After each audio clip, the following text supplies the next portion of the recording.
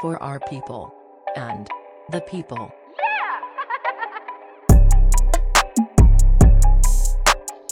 And we're live.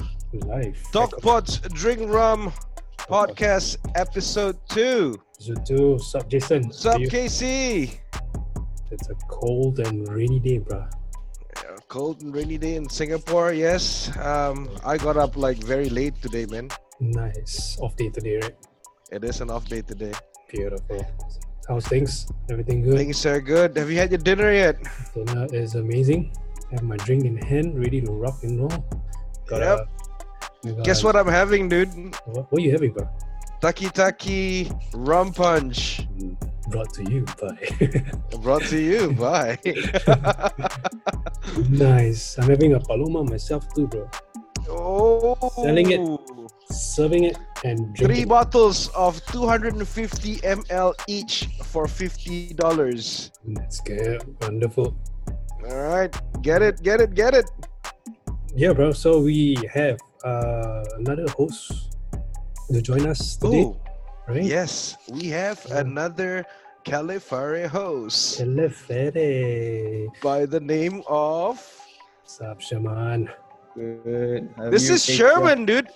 So if you know Sherman, right? Sherman, if you go to Taki Taki, sometimes he will be topless, but he's got no tattoo whatsoever. Sometimes he will be dancing, but it's not called dancing. It's called jogging on the spot, bro. Jogging on the spot. Sup, Shaman? How are you, brother? Good. Yeah. I'm good. How you guys? Good. You had your dinner yet? Yeah, I had my dinner. What do you have in your drink? I have beer in my hand. Ooh, Ready to rock and roll. Beautiful. rock and roll. So, Jason, Yes, sir. we didn't know that episode 2 is sponsored by Lucifer's Gold. Did you know? Lucifer's Gold. Lucifer's Gold. What is that? The devil himself. Well, Lucifer's Gold is... The devil himself is sponsoring us. Exactly. Woo! This podcast is evil, bro. Lucifer's Gold is basically a blend of bourbon and Scotch whiskey. Wow, America and Europe coming together have a baby. Lucifer's Gold is that fruitiness and spice that one expects from a Scotch, balanced with vanilla and charred oak notes from bourbon, delivering a depth and balance that's sweet, rich, and smooth. Nice. So- Thank you, Lucifer's Gold, for sponsoring episode 2 of this podcast. Where can we get this Lucifer's Gold, sir? Wherever you're listening from, we'll put links in where to get this. You can check out probably on our social media at Talkpots Drink Rum. We'll have That's Instagram, yeah?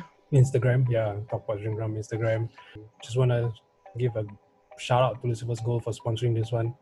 Sweet. From Singapore, right? Singapore, somebody in Singapore is sponsoring it, and we'll have the links below, and you guys can go check them out. So, any other sponsors out there who's looking to us shouting you out, hook us up, because Mr. Sherms over here, he's not only our third host, the third wheel, but he'll also liaise with a lot of our guests. So he'll be the gatekeeper of our doors there. Alright, you can just DM me or you just text me, DM me on Instagram. Probably drop my IG username down below. Down below where? Or you can find his contact in any of the public toilet cubicle. But anyways, so Sherman's the best liaison for us. Guest liaison. Liaison for us. Then he'll get he'll hook guests up to come on the show, like basically, Yeah, Right. yeah. All right. So, Top Pots Drink Rum. What's it all about, Jason? What's it all about? So Talk Pots Drink Rum. This is our second episode of a podcast For the people. that is for our people For and the people. and the people. All right, Sherms, you gotta say it again. For our people and the people. No, for our people and the people. You gotta have that pause in the middle. All right. For our people. And the people. For our people and the people.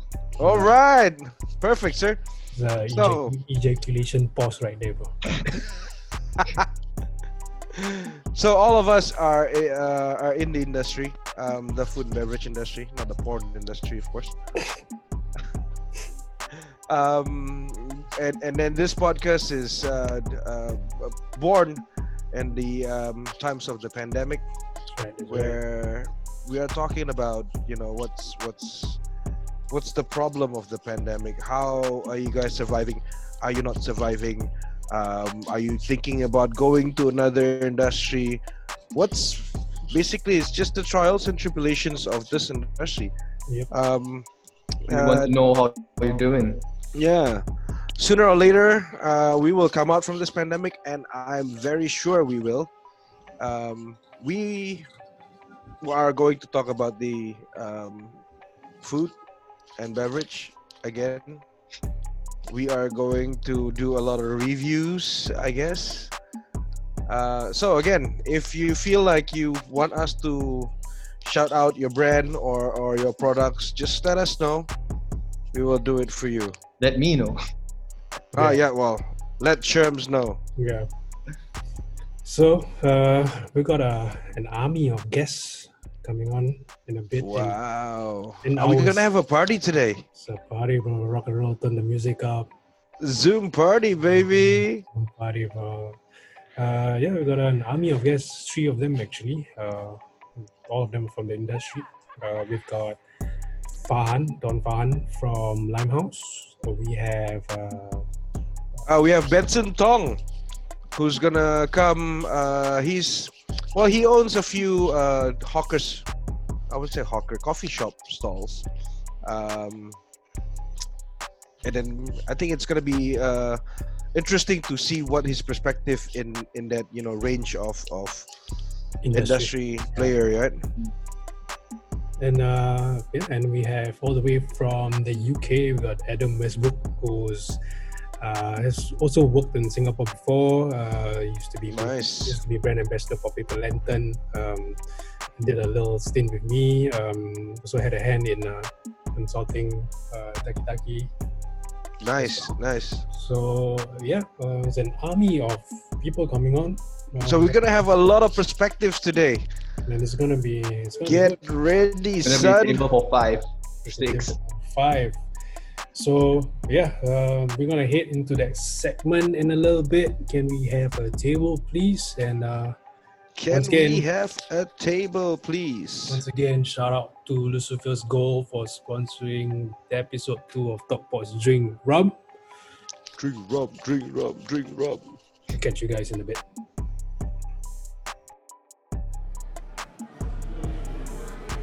Do you have a table? Hey, KC, What's up, brother? you got a table or not, bro?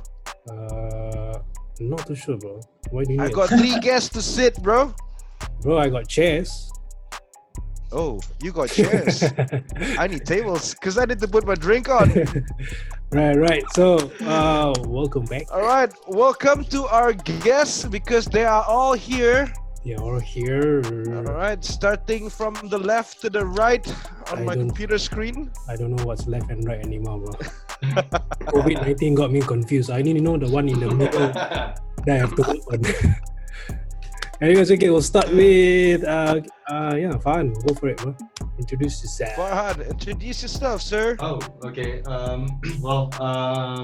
Obviously, I'm Farhan, also known as some in the industry know me as Don. I'm currently the operations manager for Limehouse. Been in the industry for almost 20 years now. Started off as a steward, and then back of house. From stewarding to being a prep cook, and then junior sous chef, and then wanted to see what all the front of house was about. So I shifted my career to the front of house. Wow. That's where I became a waiter, and then a bartender, and then I decided that what I do right now in terms of operation is because of what I've learned in the bar. When we all do bars, when we do cocktails, we have to do spreadsheets in terms of our costing, drinks, and so on. So I kind of like fell in love with numbers and spreadsheets. So that's where I decided to actually further my career in operations instead. So 19 years later, I'm now doing operations for Limehouse. Yeah. Nice. So you've been on all the walks of F&B, yeah? Yeah. Kitchen, outside, bar. Yeah. Even the like marketing, accounting as well. So Nice. I've learned and tried to adapt to what I need to do.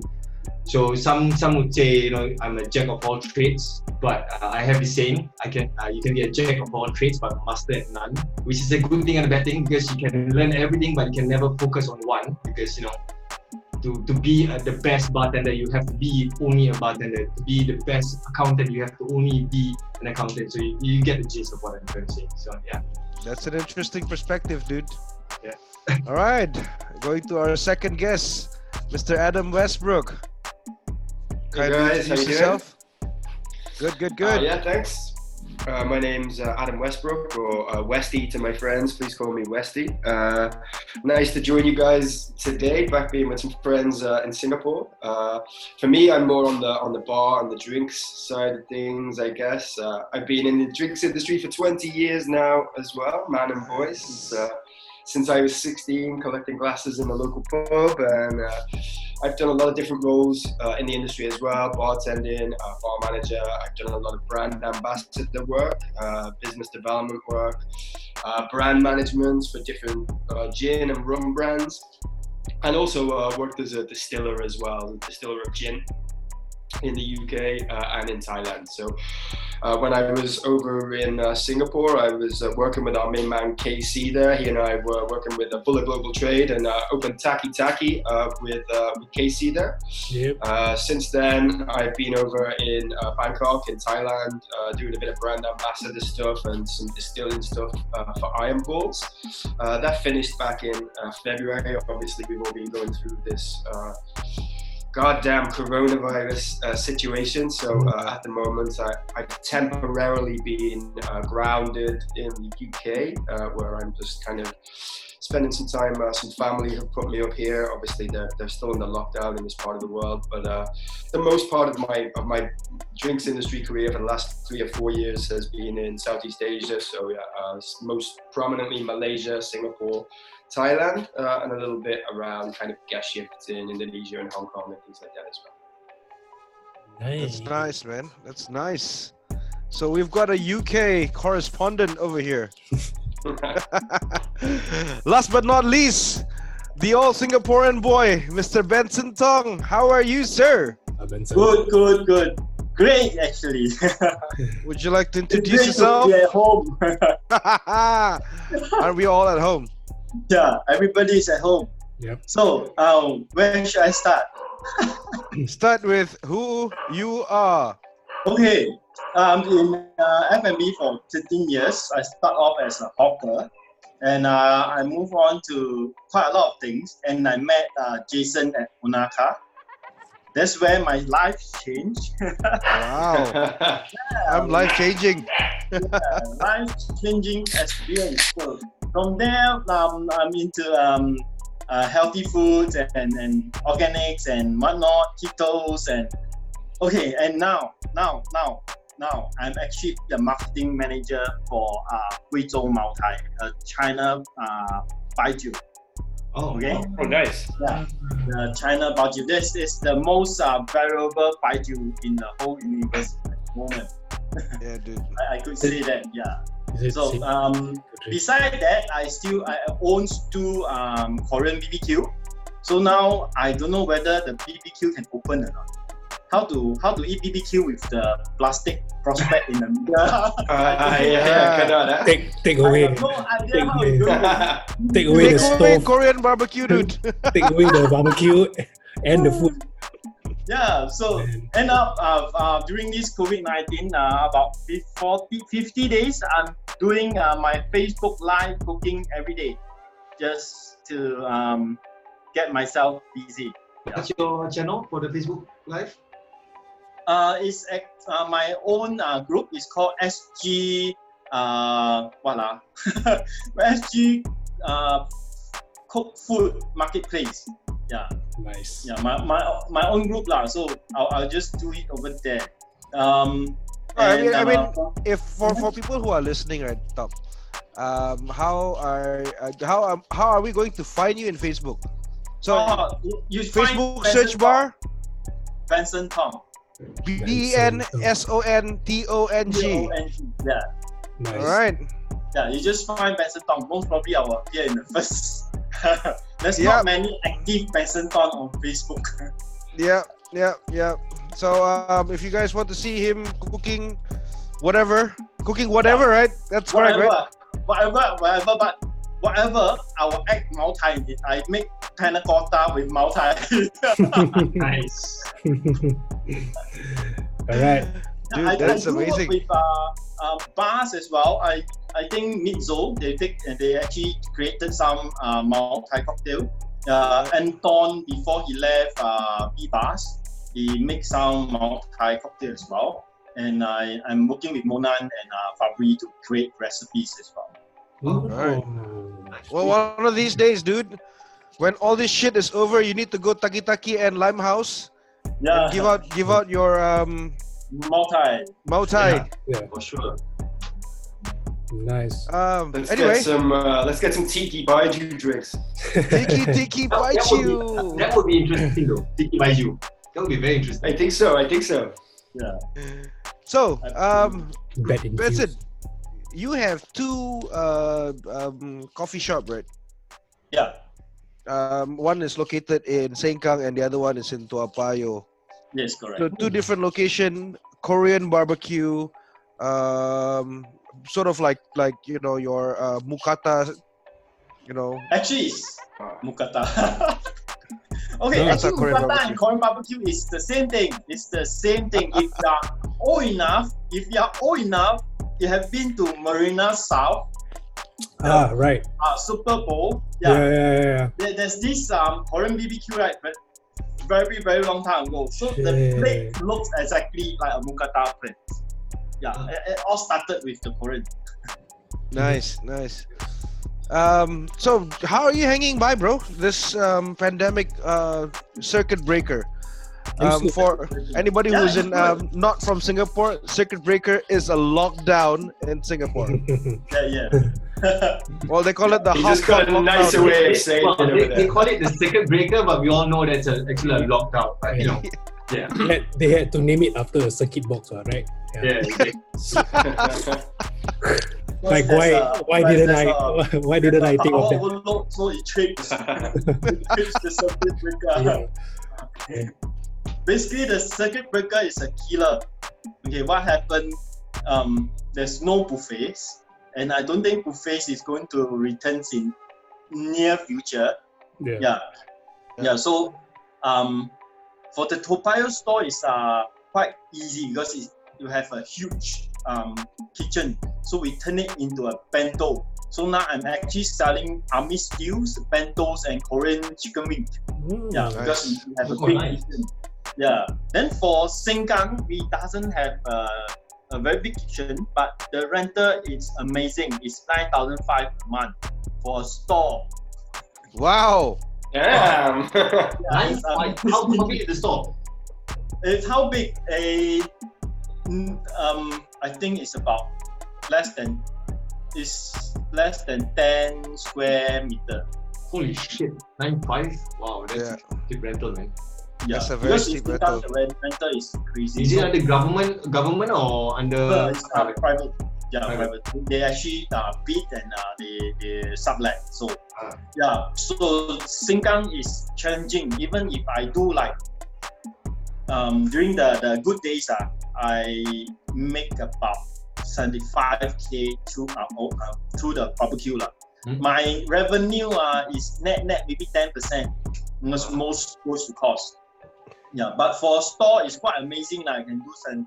It's quite amazing. So this now- is prior to the circuit breaker, right? Yeah. Then after circuit breaker, I'm selling actually Mala Xiang Guo at Sengkang. I become a Korean Mala Xiang Guo. So it's like what the hell. So I actually last month I decided to stop the operation in Sengkang, and I talked to the landlord. Actually, landlord is the investor of my store, so he says that if you stop, there's no rental. Okay, let's stop. At least that's good enough, because you're considered quite lucky, because a lot of places, the landlords are not as understanding as your landlord. Yeah.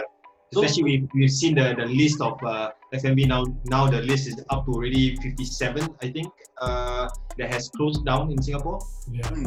Oh, wow, really? So many already? Yeah, it's a lot, man. Adam, it's just crazy. Even the big ones. Like, the funny part is that the list, when I saw the list of F&B that's closed down, like in terms of they decided to just pack and drop everything else. I'm quite surprised that I saw, like, out of that 57 list right now, like 10% of those, from what we know in the industry, that they actually have deep pockets. I mean, in terms of like investment, in terms of revenue wise, everything else. But that's the whole thing about this pandemic. That not many were prepared to actually have the financial capabilities not to operate for a couple of months, and that puts everything into perspective. This is why I love operations, and why I left the front of house and I did operations, and I do spreadsheets and so on, because I noticed that a lot of companies, mainly big ones, even SMEs or even big ones, that closed down because they did not have sufficient money to actually pay the staff, pay the rent, and so on. So they don't really have that capability of the backup resources to actually operate or in this case not operate and then still survive. So I think this is a wake-up call for a lot of F&B in general, especially in Singapore. Because I've been always adamant about this with all my ex-bosses, all my previous companies and everything.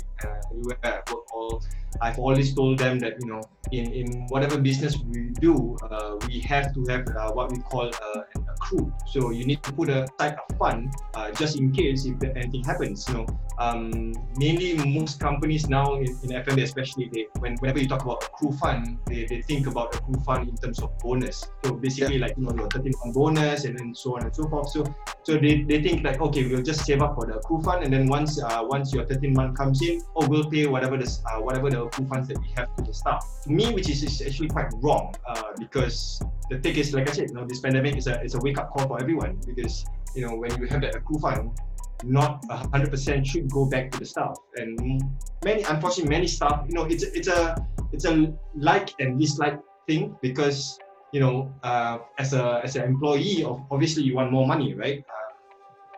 During the bonus, but in terms of as a business perspective, I rather the business has enough financial capabilities to say, hey, you know what? Even in these 3 months or 4 months or even 6 months we don't operate, we still can pay rental, we still can pay staff, or maybe without even operating. But yeah, that's my take. I mean, this whole virus is a wake-up call to every single business owner in Singapore. I mean, I'm not sure, Adam, about UK, but in Singapore, this is a big damn wake-up call for any business owners. But I reckon this pandemic is a wake-up call for us not to go on price wars. Exactly. I mean, correct, Jack. Because you see, like, you can ask Casey. I mean, Casey and Benson. Sorry, Casey and yourself. In fact, so Jack, I'm not sure whether your restaurant manager in Society told you this, but when I came on board into Limehouse last year, the first thing I did was I created a group chat for Keong-Side community. I actually went through door to door and asked everyone for their contact number, and I actually created a community where I keep telling everyone, like, hey, we are not here to compete, because everyone has their own concept, everyone has their own business plans, business development and roadmap. So it's all about complementing each other. And I've done that many times. I mean, there was a point of time, in fact, there was a point of time where absolutely. I was so pulled up and I think I had guests. I think one of the things that makes the Keong Sek area like so successful, and then Club Street and An Siang Hill and things like that as well, is that it gives people the option to kind of, for me especially, I talk from personal experience here, but I'm a real bar hopper. I don't like to come out in the night and stay in one place, and it's probably a hangover from being a brand ambassador as well. I've got to go visit so many bartenders in a night, but I always use this phrase, which is that a rising tide carries all ships. So you never want to be in competition with your neighbors. If Neon Pigeon has a great offering, or if Limehouse has a great offering, or Cafe Utu has a great offering, it means that Taki Taki is going to do well as a result of it. The Guild is going to do well as a result of it. Potato Head is going to do well as a result of it. It's a community spirit. I think for me, one of the things that I worry about greatly is the return to that kind of sense of community. When you talk a little bit earlier on there, Don, about the cash flow issues that some businesses face at the moment, by its very nature, if people need to come out to eat or drink, then it means fresh produce. It means people there in front of you to serve that fresh produce. And it's not something that is really suited to entirely breaking that business model down. Yes, of course, everywhere is doing takeaway cocktails, everywhere is doing takeaway meals where they can, where they're able to.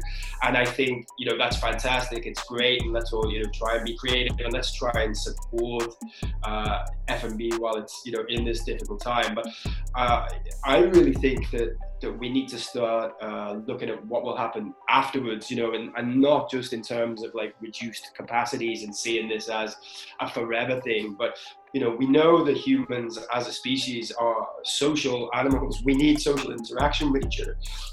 That night out, that meal out with your friends, with your family is it's a really important part of what we are as a species. And I suppose one of the things that I'm looking for at the moment is trying to get myself in touch with maybe some investors who have the kind of opportunity, the background where they haven't been taken quite as badly by this pandemic at the moment. And there may be a possibility for people like that to take advantage of more favorable market conditions, in the knowledge that for the next 3 to 4 months, 5 months, maybe they're not going to be doing so well. But there's a prime piece of real estate available for those guys right now at a much better price than it normally would have been. There are incredible staff to fill vacancies in those new projects that normally wouldn't be available. Right now you could go and get yourself an unbelievable piece of real estate and a world-class team to operate that place for you, if you have the kind of long-sighted vision, and if you have the pockets that enable you to look at where these things are going maybe 6 months from now. Don, you mentioned like a little while back, how's things going in different countries. For me personally, obviously, Southeast Asia is a big part of my life. It's really more home than kind of the UK or Europe is these days. But I've been speaking to friends in Hong Kong, in Indonesia, Singapore, Malaysia, Thailand, the UK, and the United States. And people are facing a core of similar issues everywhere, but slightly different things, like for example, there in Singapore, it's been much easier for people to deliver pre-batched cocktails for takeaway.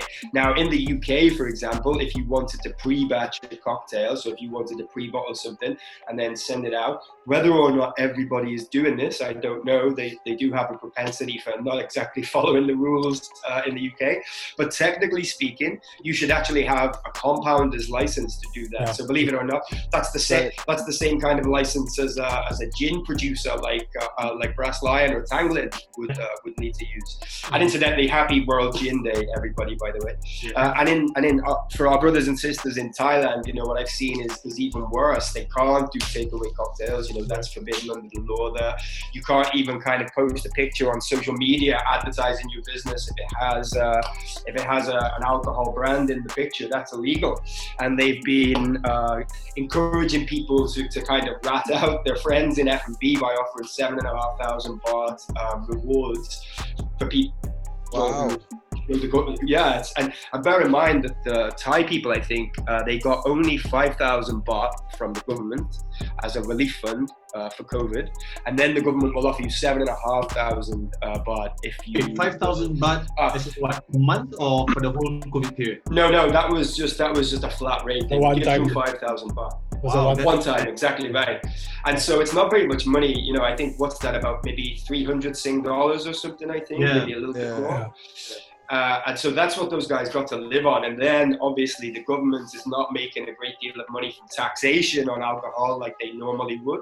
And then all of a sudden, you know, we see our brothers in the cocktail industry being a little bit persecuted, and our brothers and sisters in the restaurant industry in Bangkok being a little bit persecuted at the moment by the government, who are encouraging people to tell the government if you've seen them post about alcohol on social media, which can result in a 50,000 baht fine for that business and a 7,500 baht reward for the individual.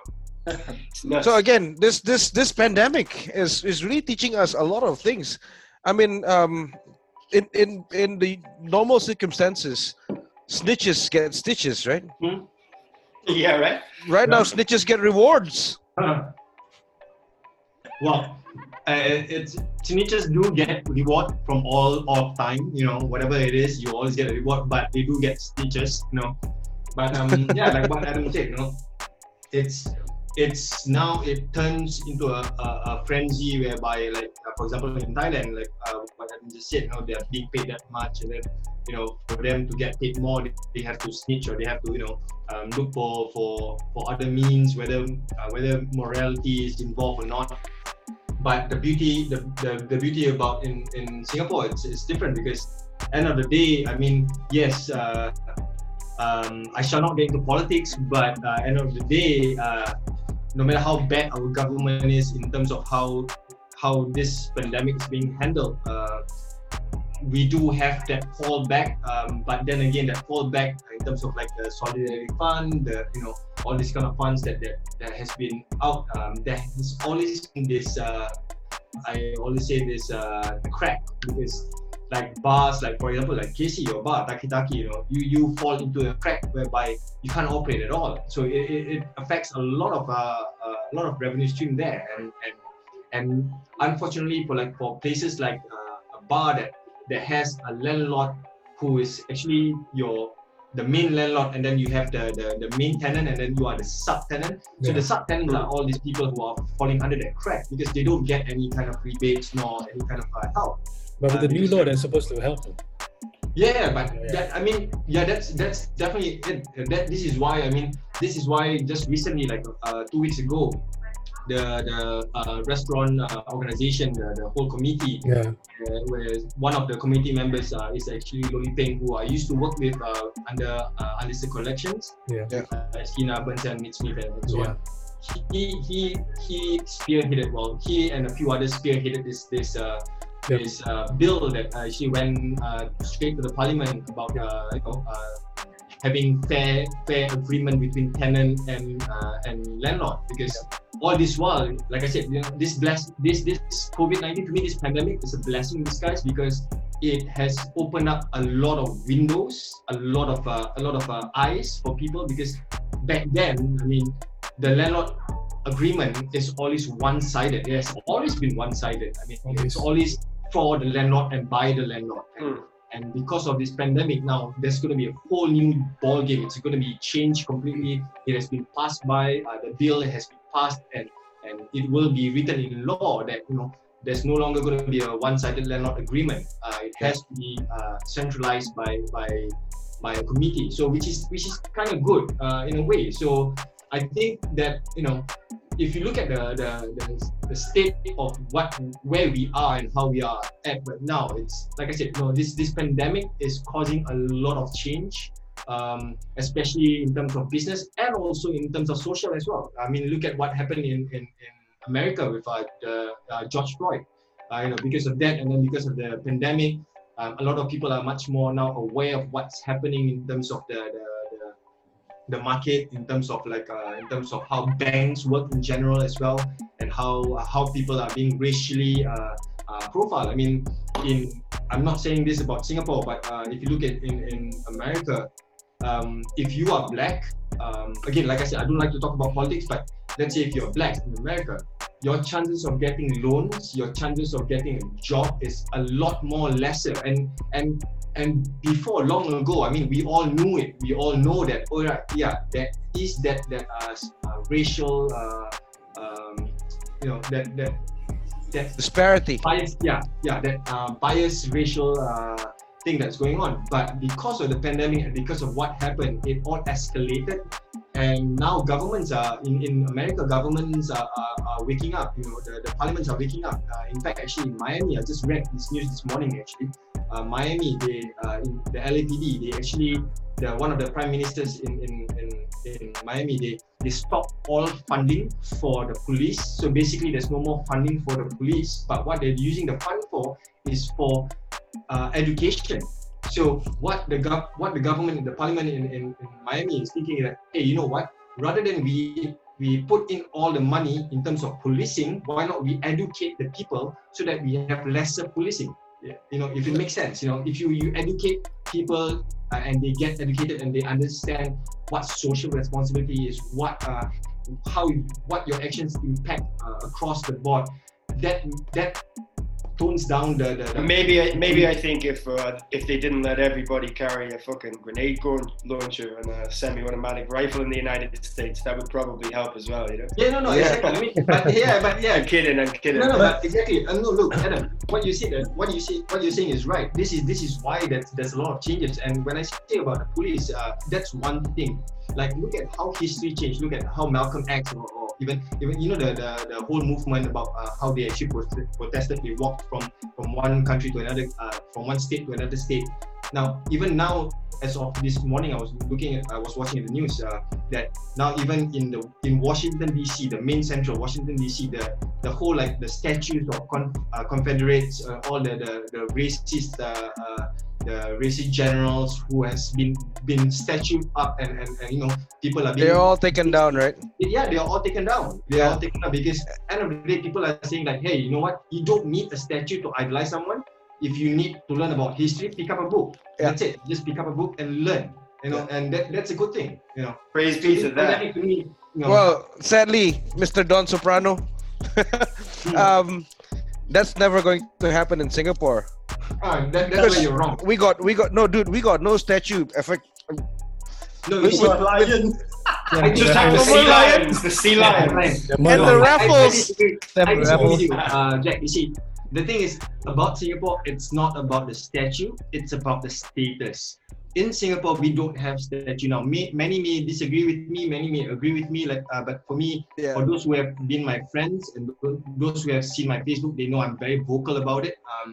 But the thing is, for me, it's all about perception. It's all about knowing what is going on, and this is one of the reasons. Like for example, now side hustle, I'm doing like cryptocurrency and everything else. Now, when you talk about cryptocurrency, people tend to think about, oh no, it's a online stuff, it's all taboo and whatnot. But people don't really understand that actually online crypto trading is actually all about decentralizing. It's about taking the power away from one central unified person or company and then put it across the board for everyone. So in a way, if you talk about how we live our life right now, I mean, even before pre-COVID, right now, when you talk about having businesses, all the loans and every business aspect comes from one social aspect, one main big company. And again, I may get in trouble for saying this, but like for example, like you have this Singtel, StarHub, whatever you call it, TV or whatever. The oligarch. And it's all owned by one central network, which is actually Temasek Holdings. So, if you have more freedom of press, you have more freedom, you have more knowledge. Yes, there's always a pros and cons. People tend to have a lot of, whatever it is. You can give a good apple, but then that apple may be used for bad intention. It's always about a driver. You can give a gun to someone. The gun doesn't kill anyone. The person behind the gun is the one that's killing someone. So it's like a knife, dude. You can cut something. You can cut people and kill people, or you can cut an apple. Yeah, exactly. And make ton.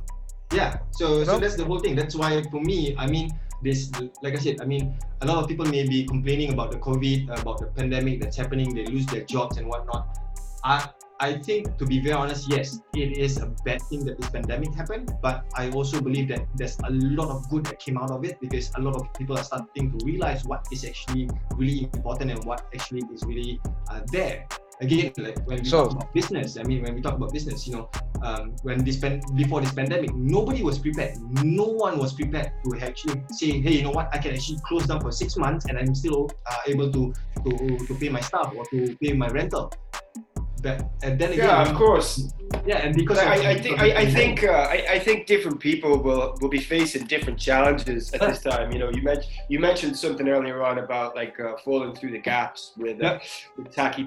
You know, I mean, for myself, I mostly work as a consultant, and I do that internationally. So for me, I didn't have a full-time role anywhere before this. I've obviously had to fly out of Thailand where I was living. I wasn't sure what the status would be for how long the lockdown went on, if I'd be able to extend my visas and my passes and things like that. So I had to take the decision to come back here. And here in the UK, they have a furlough scheme.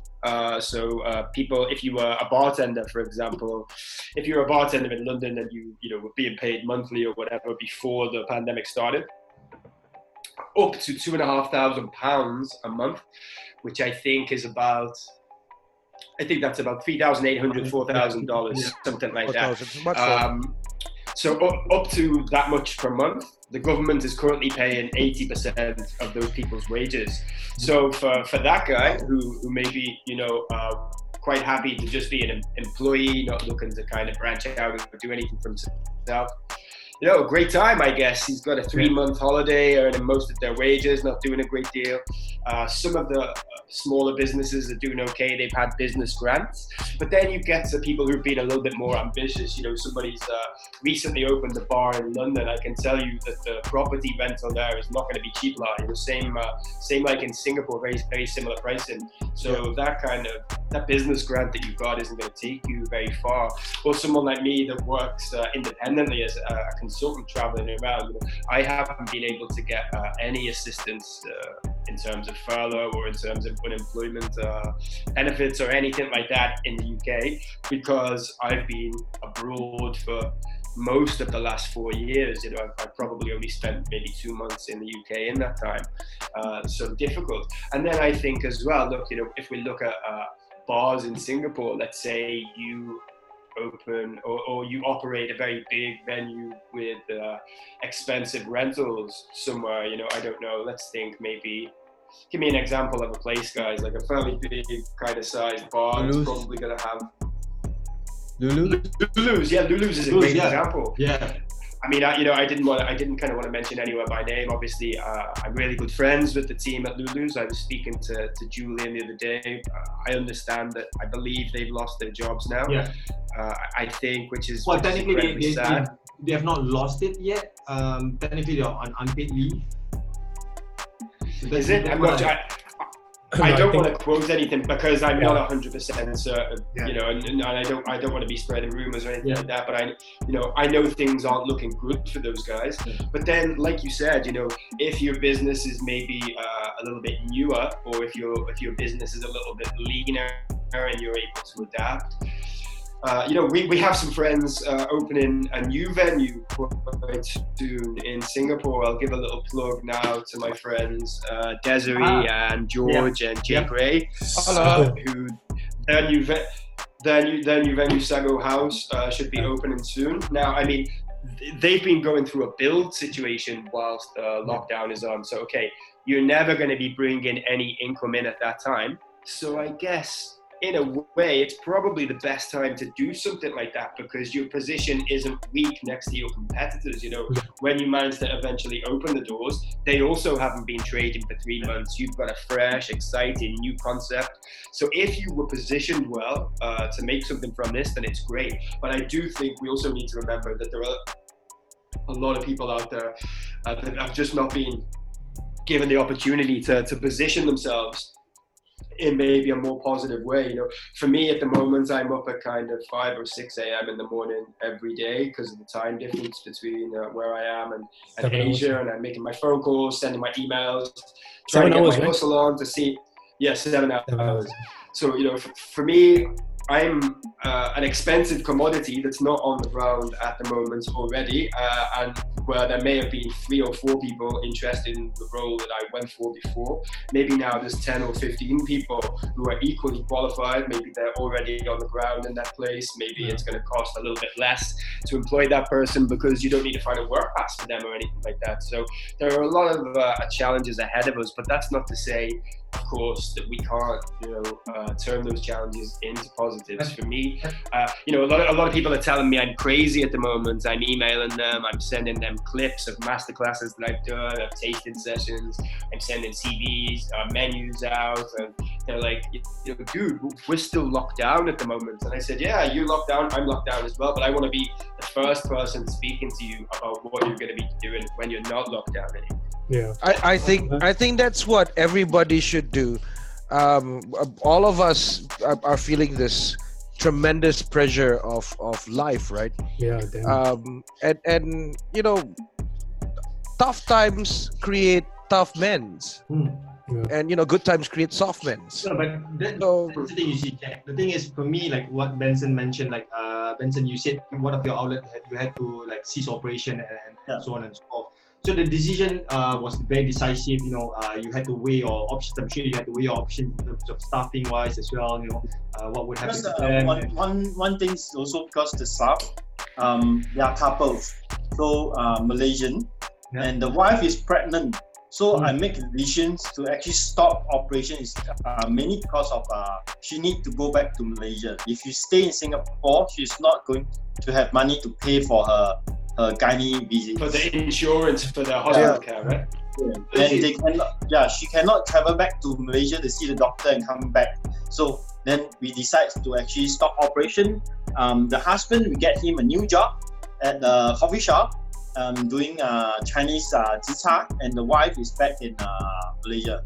Yeah, so Benson, may I just ask you a question there a second? So like for some of our listeners that might be listening today that aren't from Singapore or Malaysia, they might not know, but there's like a freedom of movement and a freedom for work for Malaysians and Singaporeans in each country, I think I'm right in saying, yeah? Malaysian people can work in Singapore with no pass? No, I mean in the normal situation, in the usual situation. Yeah. So I know that quite a lot of people would maybe live in JB, work in Singapore, and they travel back and forth. Yes, yeah. I'm guessing that's been no while both countries had their borders closed. You must stay in abroad. I asked the question. I don't know. Yeah, sorry to cut you in there, Adam. I actually before you answer that, Ben, I actually have an experience with that. So one of my staff is actually Malaysian. So I have 2 staff from Malaysia actually. So one of them is staying in Singapore, and then the other one is actually staying in JB. So he used to travel back and forth. So wow. In February, when I got news of what was happening, got the gist of what was happening, and then the thing is, because I also have a lot of cousins who are staying abroad. Like I have a lot of cousins all over the world, and one of my cousins who was staying in Jeddah. She mentioned to me saying that, hey, you know what, they have been closed down from February and in fact until today. So they have been on lockdown and strictly locked down. They can't even get out of their house. It is actually a scalable offense if they go out of their house. So when she told me that in February, I was like, I did a preempt thing. I knew that it would actually happen in Singapore. So this is why for me, I'm a man of plans. That's why I go into operation, because I kind of like not say predict, but I actually do have a lot of contingency plans that I put in play in terms of any business that I do. So when I heard this news, what I did, the first thing I did was I actually rented a hostel for him. So since February until today, he has been staying in a hostel, because I know for a fact that if he were to go back to Malaysia, he would have that 14-day quarantine, and then thereafter when he comes back into Singapore, he has to go another 14 days of quarantine. So I was he might not be able to come back. Yeah, exactly. Yeah, exactly. This for Malaysian to come back in with a work pass, it has to be essential trades. Correct. So that's why I quickly got a hostel for him to stay in. And luckily the hostel that I put him in was actually a really good hostel. It's actually a hostel for a lot of expats, a lot of backpackers. It's a really nice place. So I got him in there, and because one of the operations manager over there is actually a friend of mine. So I got him in there with a very good rate. So luckily he managed to stay in while his wife is pregnant, and actually his wife just gave birth 2 weeks ago in Malaysia. So see, it's really good that you've been able to do that. Actually, when I first came back to the UK in towards the end of February, I was visiting with some friends in London. I stay in an Airbnb down there. But when the lockdown here came, of course, you can't stay in a hostel or an Airbnb or a hotel anymore. So I was very fortunate that I have family in this country that were able to support me during that time. So I mean, for me in terms of business wise, when in April, when April 7th, when the lockdown was initiated, I thankfully, because I do have, like I said, I'm a jack of all trades. I do my own businesses as well. I have my online stores where I actually sell products online, but I no longer sell it because with certain reasons. But having that kind of experience taught me how to actually convert a company, a brick and mortar company, into an e-commerce platform. So on the 7th of April, I still remember this. On the 7th of April, when the lockdown was done, everybody knew that 7th of April onwards, there's no more restaurants, you can't go out, and so on and so forth. Luckily, a week before that, I actually preempt everything. So I quickly actually turned Limehouse into an e-commerce store. I set up the online shop, payment system, online, everything. So basically, and this comes to a lot of problems with F&B, which I mentioned, that they don't do proper analysis and they don't do proper contingencies. Sorry, Fahad. Just cutting you about this. So your e-commerce at Limehouse is practically your own system, yeah? Yes, correct. Your own delivery platform. Correct. Without have to go through this third-party delivery system, which is. We do have Deliveroo. We do have Deliveroo Marketplace. I mean, obviously, there's people that uses that. But I have. But the margins those guys take are shocking. Yeah, exactly. Yeah. So Limehouse, we have our own online store that we actually take full revenue from. Obviously, I mean, if you pay by credit card, obviously, the 3.5% credit fees, blah blah blah. But that's better than 30%. So having said that, this is where I talk about contingency and planning. So what happened was I actually converted the company into an e-commerce store. And the moment when 4 days before that, 4 days before 7th of April, what I did was I test run the e-commerce store to make sure that everything is up and live and running. So once I find that there was no more kinks and there was no more flaw with it, straight away after that, I actually messed.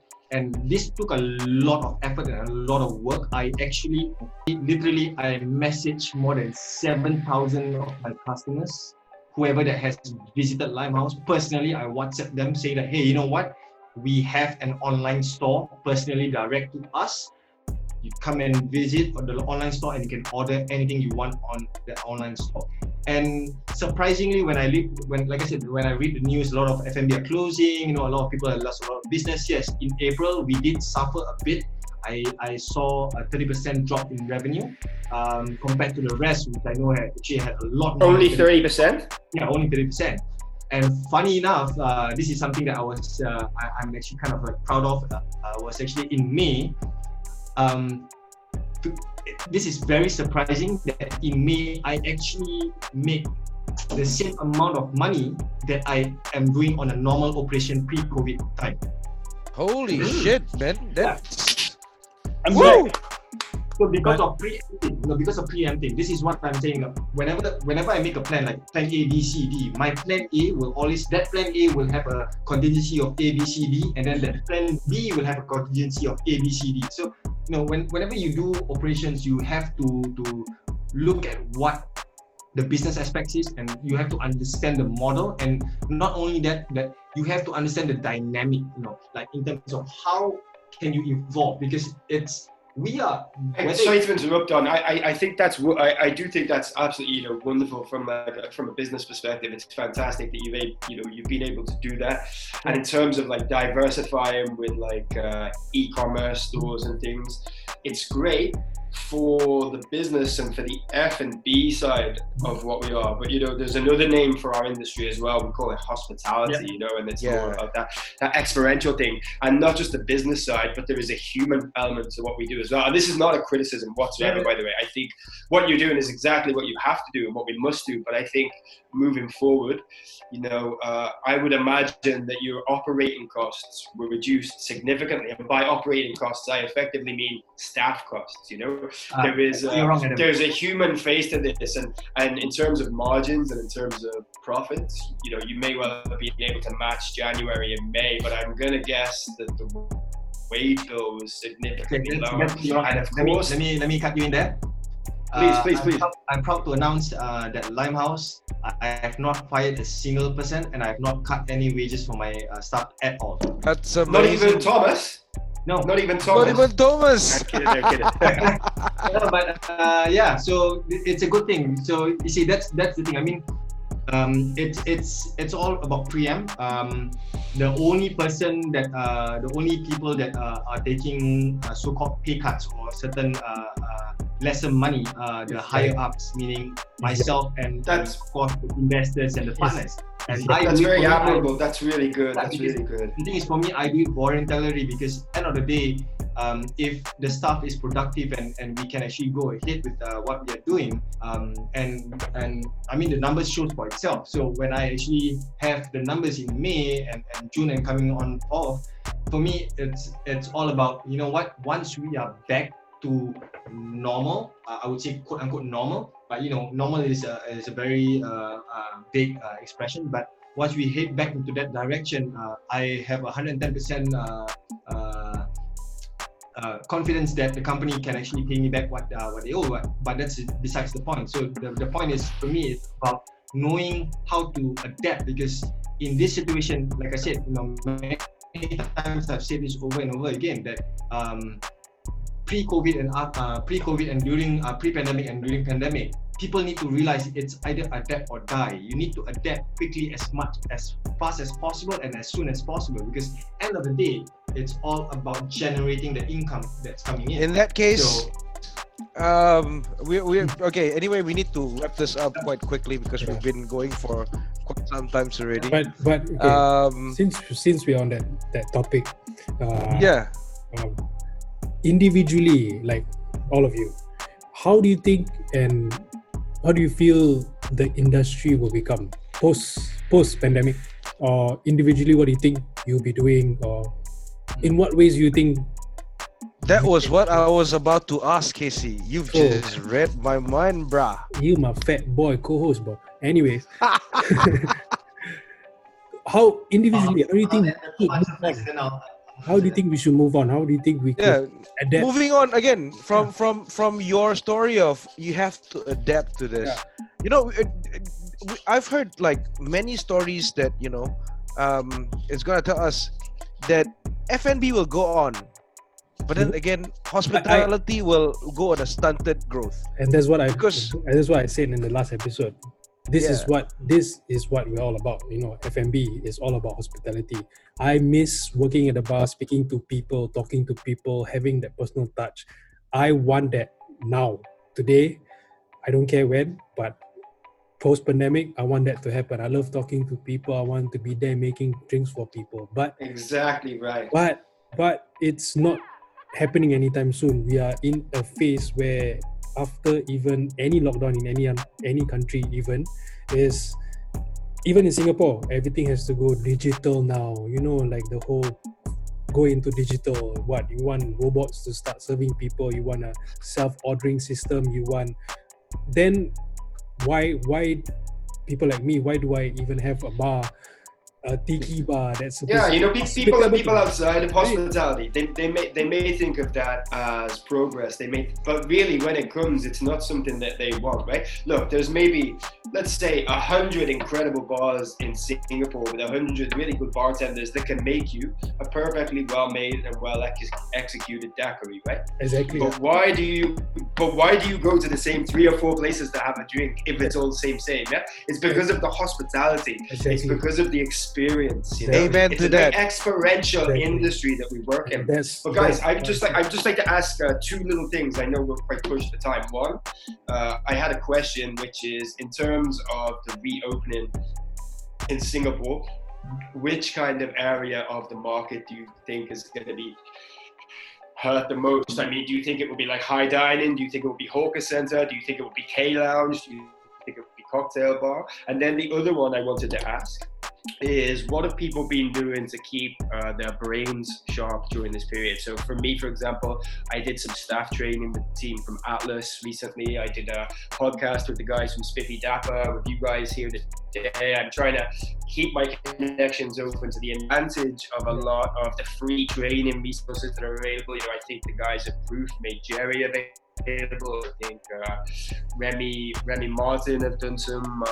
free training things like that online. So anybody who works in hospitality, WGS started a whole virtual bar. that's kind of sat at home and they're really worried about, you know, what they're doing at the moment, reach out to your mentors, to the brands that you work with, to the people that you buy your products with. You're going to find that people will be happy to share their time. You know, anybody wants to learn about tiki drinks or distilling gin, you know, give me a call, get me on Facebook, add me on Instagram, the Ginquisitor. I'll be happy to geek out about any of that kind of stuff with you, and I'm sure all the other guys here on the podcast today would be as True well. that. I like So how the question, dude, the questions. Wait. I like how he Okay. just liked his Instagram handle right there, bro. I like how you just slide your Instagram handle right there, but AOB, always on brand, always on brand. Always on brand, correct. So the questions again, to sum it up, what Westy was talking about, right? So what are the industry that is gonna be hurting the most, and how can we go through with it? I mean, how can we aid that? Again, we've talked about this many times. You know, even in the last on and off air. Yeah. F&B, people's gotta eat, people's gotta drink. That's essential. But vibes, hospitality, right? You know, we will not be able to provide vibes and hospitality if we have to go and on a social distancing platform, right? Yeah. You know, I will not be able to give you the best experience if I'm wearing a mask.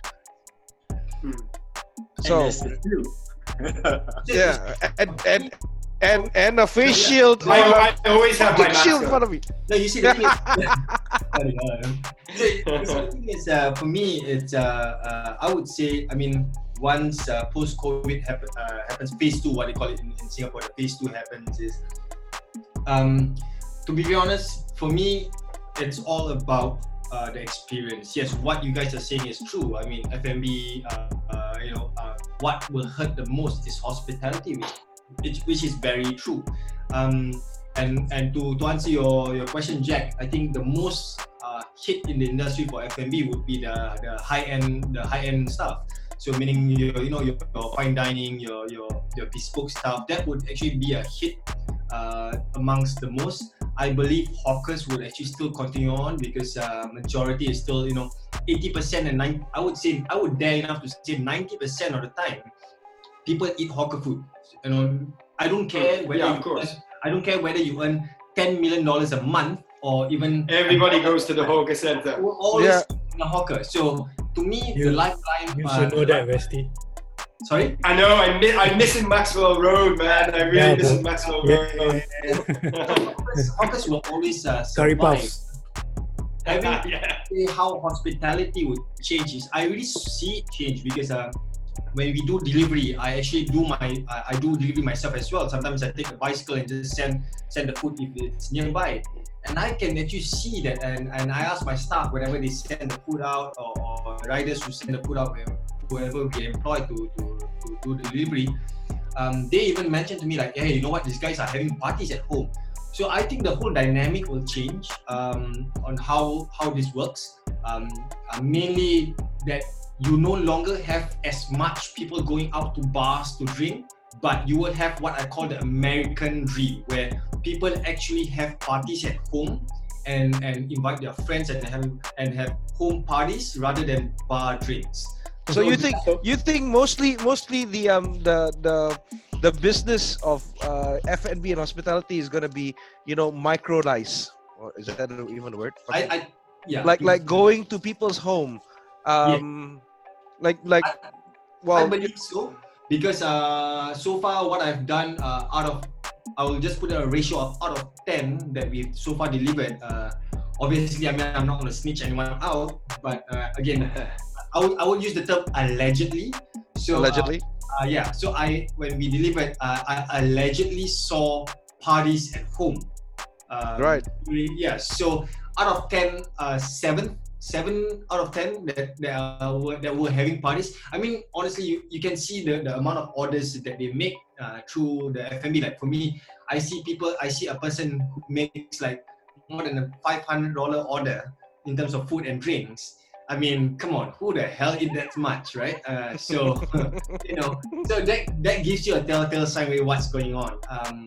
And like I said, you know, once post-COVID happens, the next step it's more to social. I would say social, like what Adam said, the social bubble. You will have that social bubble. Then maybe this is a big maybe, like 6 months, 7th month, or even a year. Then you will have people starting to go out again. Because I was here when SARS happened, and the exact same thing happened. You know, people were staying home, F&B closed down, they were having house parties, then a year later, then everything went back to normal. And that was a year later. And the thing is, SARS was not as bad as COVID. So, you know, it may take longer than a year, but I genuinely think that it would actually change the way how we actually live our life. It has already changed the way. It's just, it will change the way how we live our social life. So that's my take. Yeah. Right. Yeah, actually, how about you, Benson? A lot of people is actually having parties at home, because as a multi-trader, my revenues for April and May is about 400,000. Nice. Okay, so the Chinese are buying multi in cartons. Imagine, they are buying in cartons. They will order like 5 cartons. Like, what the hell? How to drink 5 cartons? So much. 15%. Yeah, so all these mainland China people, they are actually stuck in Singapore. They live in Sentosa Cove. They are having parties with their neighbors. Yeah, and then they are actually they are allegedly from the same household. Let's allegedly having parties. Yeah. And they actually have private chef in their house. Wow. I've been offered to do private bartending, to be honest. I've been offered to do private bartending in Sentosa and also in East Coast area. But of course I rejected, because the thing is, for me, I'm living with my fiance and she's a teacher, and obviously the school just opened, and I don't want to get her in trouble, because in the end of the day, if I were to get infected, then that's going to be a big problem, right? So Don, you can pass them my business card and tell them I don't mind only flying business class at the moment from London, because it's been a difficult period. I don't expect my normal first class flight. Business is okay, and you know, just a 4-star hotel.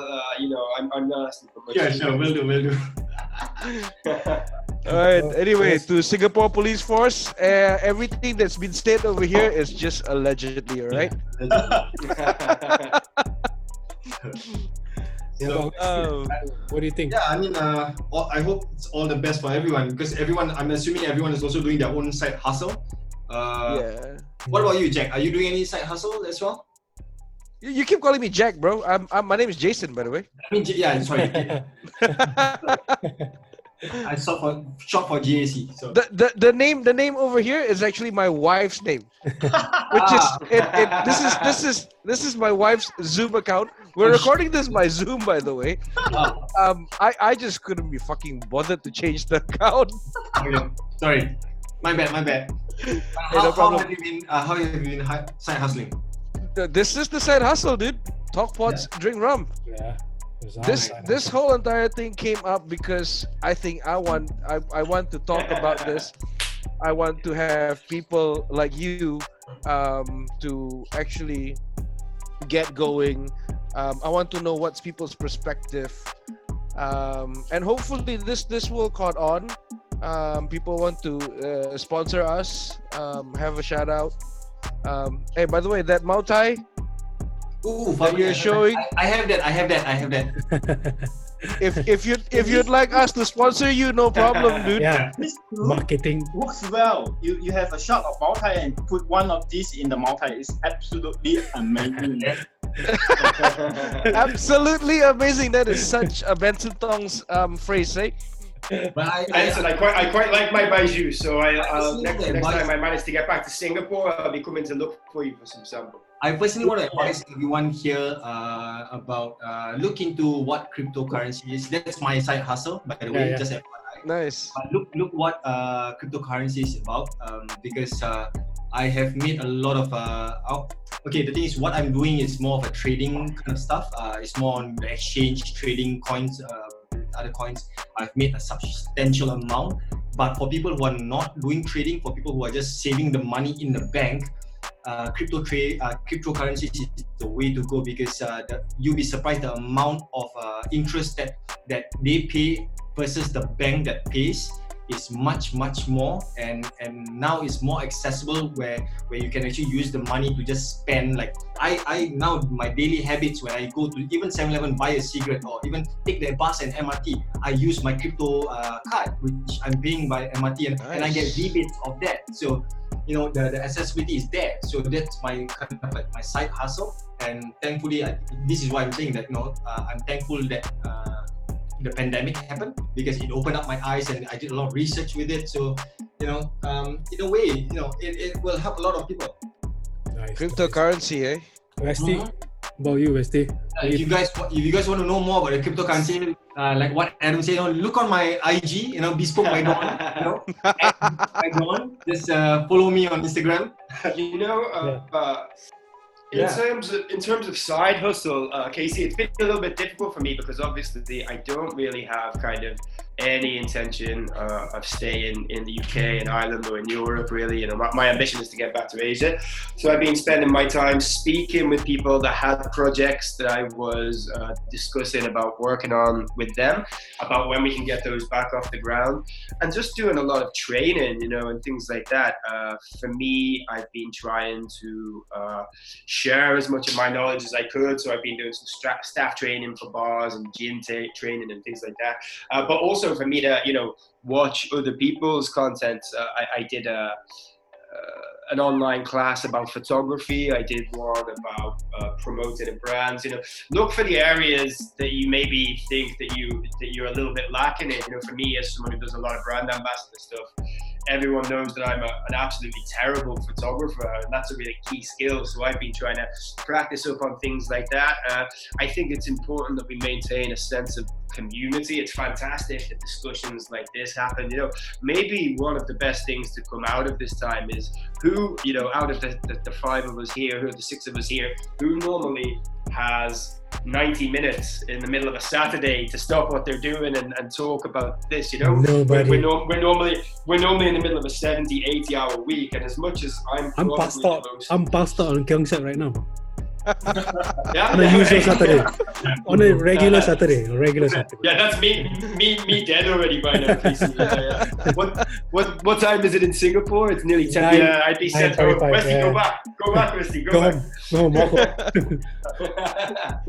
On a normal Saturday, I'd be in Taki-Taki by like in 30 minutes or so. Yeah. On I'm ready at Taki-Taki already. On a normal Saturday without Taki-Taki, me and Westy will be quarreling somewhere, bro.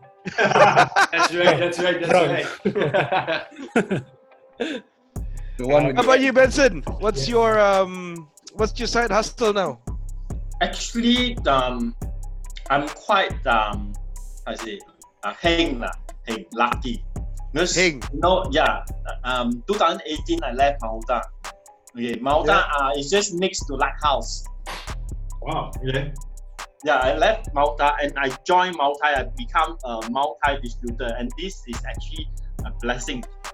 During this COVID, my income is not affected, so I can actually operate my 2 stores even if the stores are still bleeding. The store is bleeding, but then we are able to tap on the funds to actually keep it going. And we changed the concept because like the Toa Payoh store is actually picking up. We are actually rolling out some Father's Day package, and wow, the pickup rate is quite high. I think in terms of food, I'm talking about 3 categories: the staples, the healthy, and the indulgent.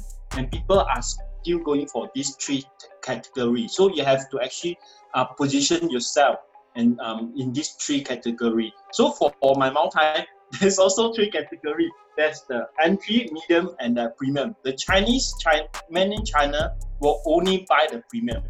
And I'm actually trying to push the entry and the mid-tier to the families.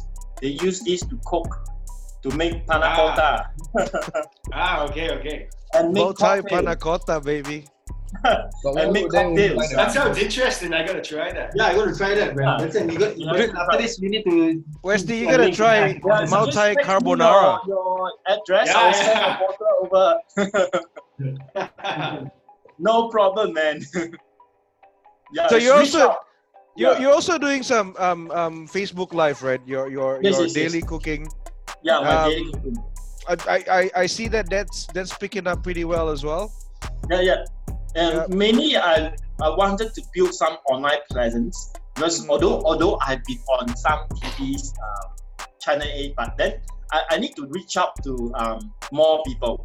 I need to talk to them because when you're on the TV, you doesn't know who is watching, what they like about you, and what you can provide. So doing live, you have a direct interaction with people that are interested, people that actually ask questions and talk. Anyone that comments means they have interest, so you engage them. You got straight feedback.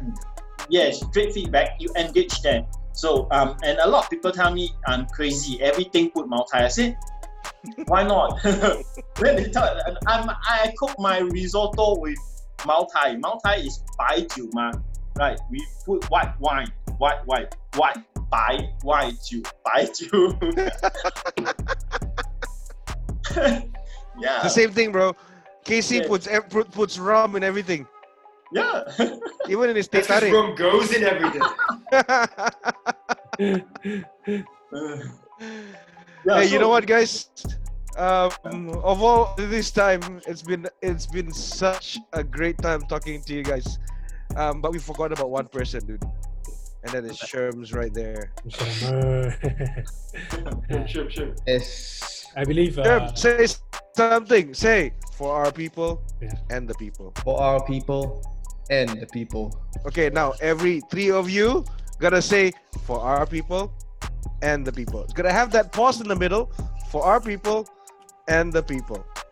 Okay, start with Benson. For our people and the people. All right, Westy. For our people and the people. Nice. That sounds like a Mr. Farhad. For our people and the people. All right. All right, guys, we're gonna wrap this up. Awesome, guys. But thank you. Thank you so Before you go, much. Yeah, Westy. Before you go, I just like to say a couple of hellos and shout outs. The guys at Sago House, I said good luck with their opening. The guys at Barbary Coast, who've been delivering F&B meals over Singapore. I've not managed to visit that. It didn't open until after I got back, until rather the last time since I was in Singapore. Very much looking forward to seeing that. You know they're giving away like stuff meals and stuff like that, right, Westy? Yeah, I saw that they're delivering the food every day.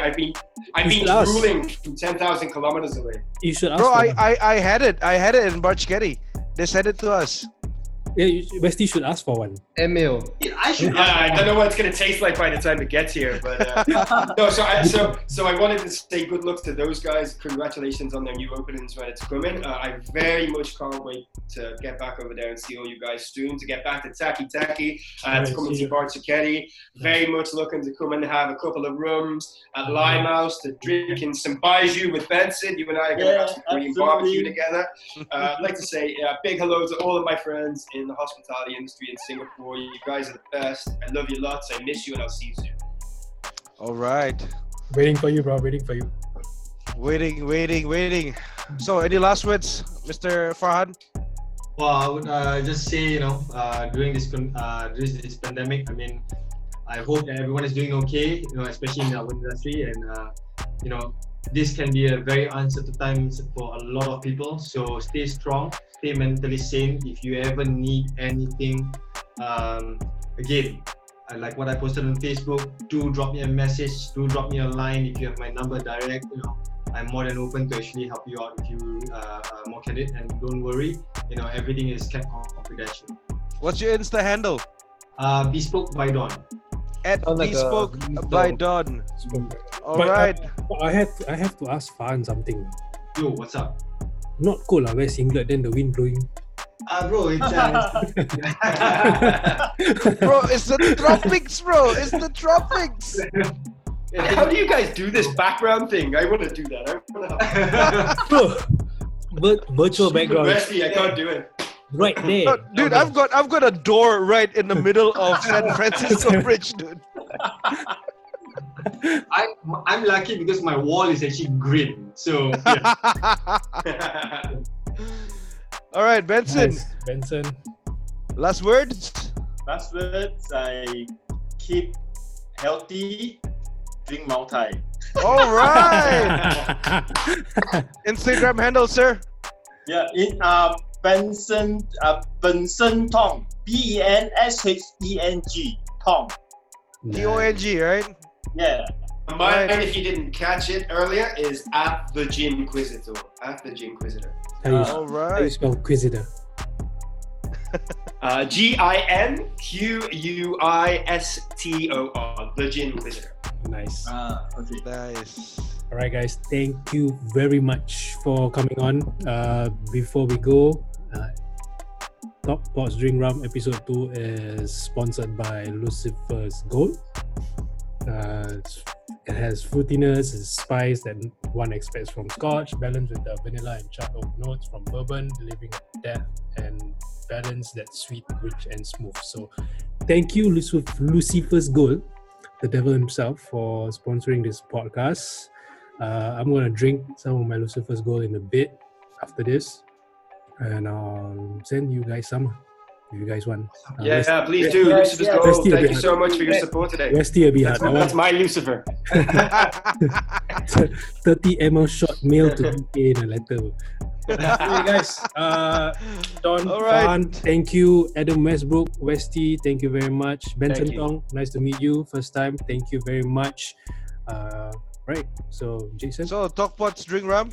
Talk We are a weekly podcast. We will record our podcasts somewhere in the week, and then we will usually we release in Wednesday. Monday, Tuesday. I don't know. When I'm Okay, done. well, whenever we can. Check us out on Spotify. We are not an Apple podcast yet, but we will try to go there. Dude, we are on Apple Podcasts. What are you talking about? Are we? Oh, we are. Oh, wow. Yeah, so we're on Spotify, Apple Podcasts, YouTube, Google. Podcasts. Yeah, we're Anchor. Anchor is our main platform. we're technically on 7 platforms, bro. 7. Nice. Fucking awesome. We had in our first episode we had about close to 30 plays already. And we got sponsors already coming after us. So Sherman's job to go and hustle them for some money, man. Anyways, thank you guys for coming on. Talk Pots Drink Rum. Jason. Talk Pots Drink Rum for our people and the people. Signing out. Peace. Stay safe. Stay blessed. Peace.